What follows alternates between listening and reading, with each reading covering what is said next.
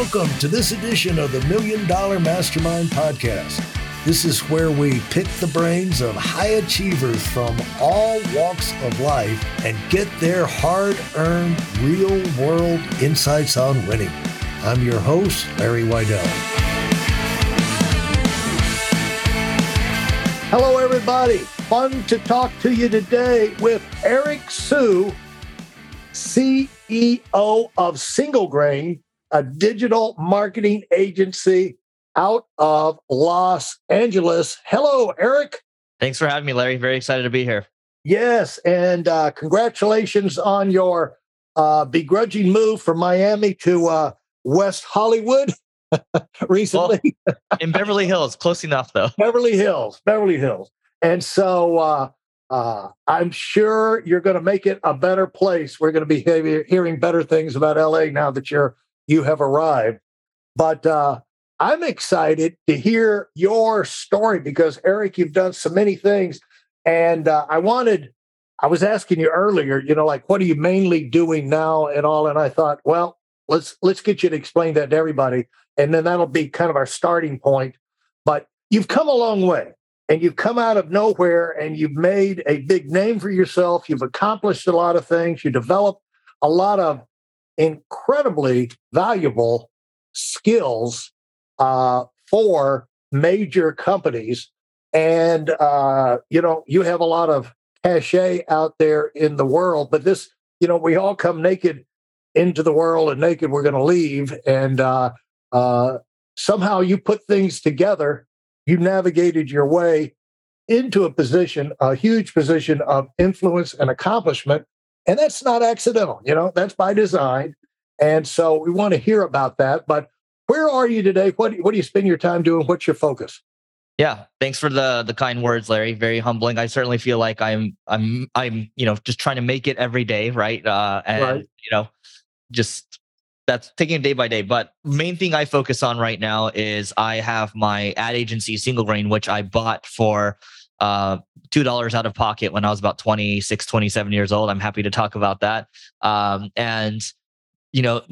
years ago, we bought two other agencies. So, working on mainly operating a business and looking at potential acquisition opportunities, especially with this upcoming, whatever you want to call it. Right. And then I do my podcast, and those are kind of the primary things. And other than that, occasionally I'll dabble in angel investing here and there. So.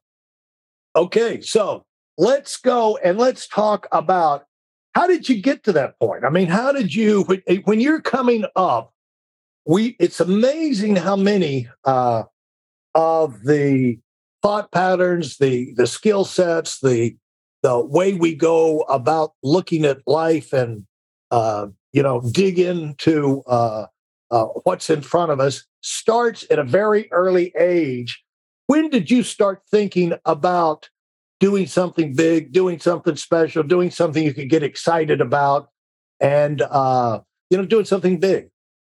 So when I was about 9 years old, I got my first computer, and that was when the whole world opened up, because I remember I stole my mom's credit card to sign up for the internet.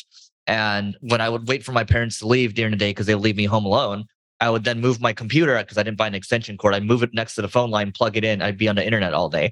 And at 9 years old, I had actually built my first website, which is an MP3 website. That's when MP3s had started to become a thing. You could listen to music and all that. And started to learn the web. But along the way, I kind of got caught up in the world of gaming. And so I got my start in the internet, but then started playing online games, and I got really good at games. And that was the moment when I got really good at games. That was my confidence builder. That's where I learned teamwork, camaraderie, everything that you would learn in sports. I thought to myself, dude, if I can just become really good at games, if I can find this feeling in real life, I would become unstoppable. And it wasn't until way later in my life where I learned that that thing was actually business. But I would say my very first start was actually gaming.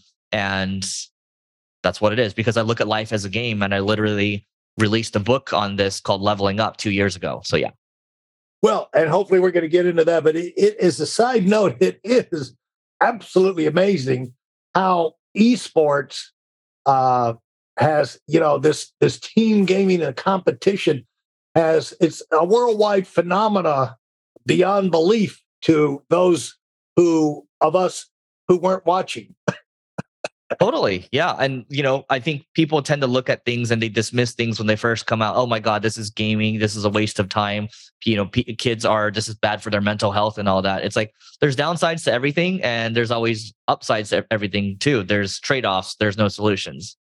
And but kids are learning. They're not just becoming little psychopaths in their dark rooms playing games. They are learning. It is drawing them out, building relationships, learning to get along with other people, competing. And then you have dealing with devastating defeats and things like that, but they actually travel and do things like that. But so it helps as you're growing up.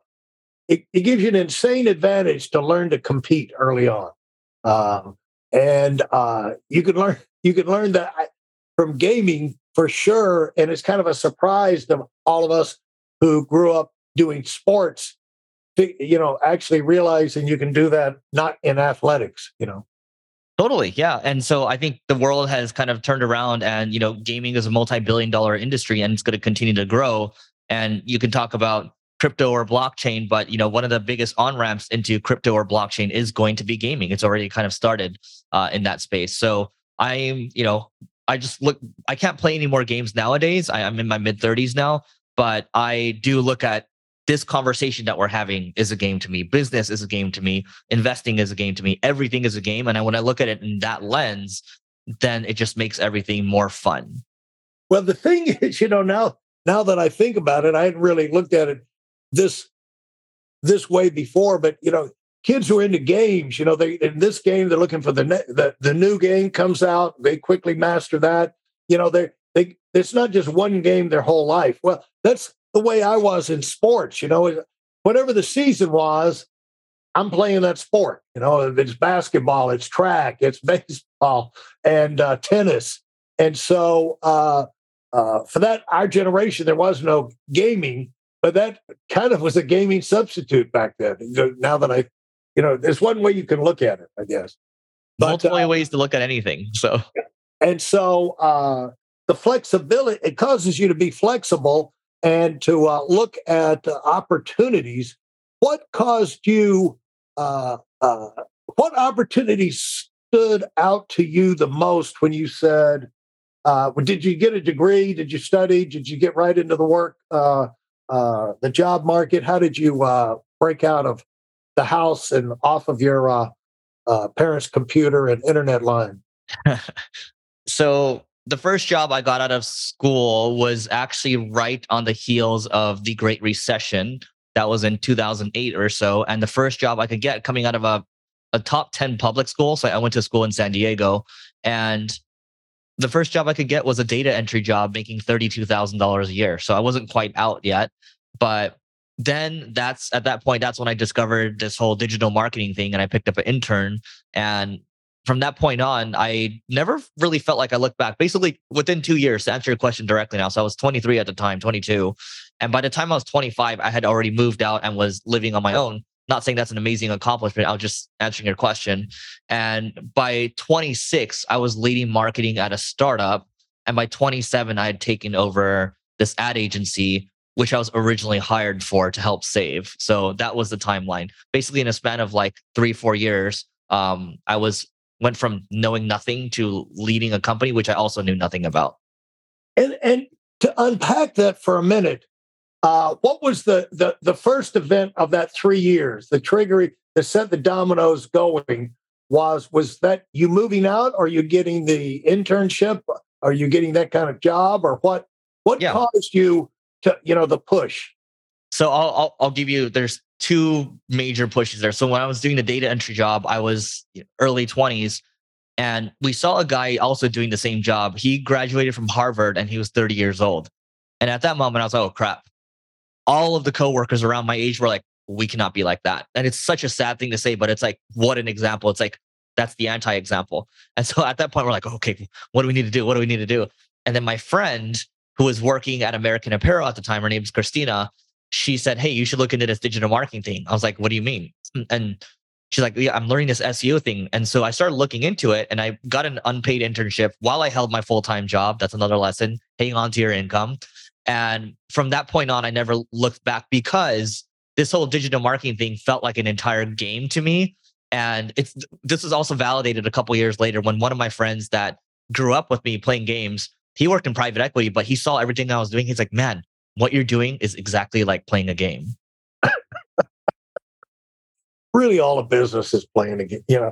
It's all competition. It's all trying to get an edge on what the other guy's doing, take over markets, hang on to markets, and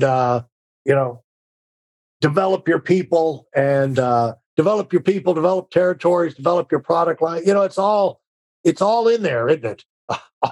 Elements of growth and competition and compounding. And so when you got into, what prompted that instinct to hang on to your full-time, your paying job while you're doing that internship? I wish I had a good answer for you, but it seemed like pretty common sense to me to hang on to your main source of income. And then, but basically, I'll tell you what I did, just how I positioned this, because I was an hourly worker. And so I was coming in at 9, like a usual worker, 9 to 5, but I was actually allowed to change my hours from 6 a.m. to 2 p.m. And so I changed my hours, I moved it up. And so I would show up to work. Don't copy me, but this is what I did. I showed up at work at 6 a.m. Nobody was there besides someone else. And I'd go to sleep for 2 hours on my desk. And then I'd really start again. And then by the time 2 p.m. came around, I would start the internship and I would study until 11 or 12 in the evening. Yeah.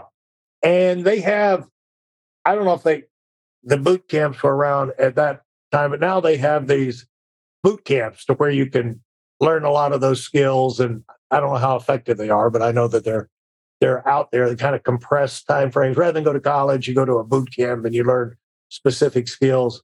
But how did you leave the internship? Did the internship give you particular credibility, what you learned there? Or how did you turn that over into a stronger position? Yeah. At the end of that. So this was in 2010. And so there weren't a lot of, this whole digital marketing thing was really compounding at the time. You don't see kids nowadays you have kids that are like 5, 6 years old starting e-commerce stores. Or last week I taught in a class at USC, and one kid, he's 20 years old. He has a $2 million construction business. The other kid's 20 years old. He has a $1 million a year software business.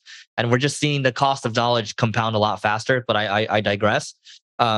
So your question, sorry, I just want to make sure I answer correctly. What was your question again? Just to rephrase. Well, what were you meaning? You saw the cost of knowledge compounding more today. What were you referring to off that? Yep. So let me combine two things right now. So when I think about wealth now, and this is something that's rewired my thinking recently, wealth, people would usually say, oh, it's time, it's money, or whatever, it's assets. And wealth is actually knowledge. And so because knowledge outgrows you and me, it outgrows any Bitcoin or gold or the concept of money. Knowledge just continues to, it lives on forever, right? And so for me, what I mean by the cost of knowledge or the rate of knowledge increasing is it's moving a lot faster. The way we're able to intake information, the kids are learning how to build businesses from YouTube, and then they're learning from other entrepreneurs around their age. And I truly believe we're going to see a lot more 5 or 6 years old building 7-figure businesses without the help of their parents. And so that's kind of the benefit of this knowledge compounding faster, if that makes sense. Thanks for listening to the $1 Million Mastermind. If you felt there were any valuable takeaways from this episode, please take a minute and leave us a 5-star review. Your feedback is important and really helps us get the word out to a wider audience. Remember, we have a valuable webinar that is absolutely free. Register for it right now at whitealumwinning.com. Thanks for listening.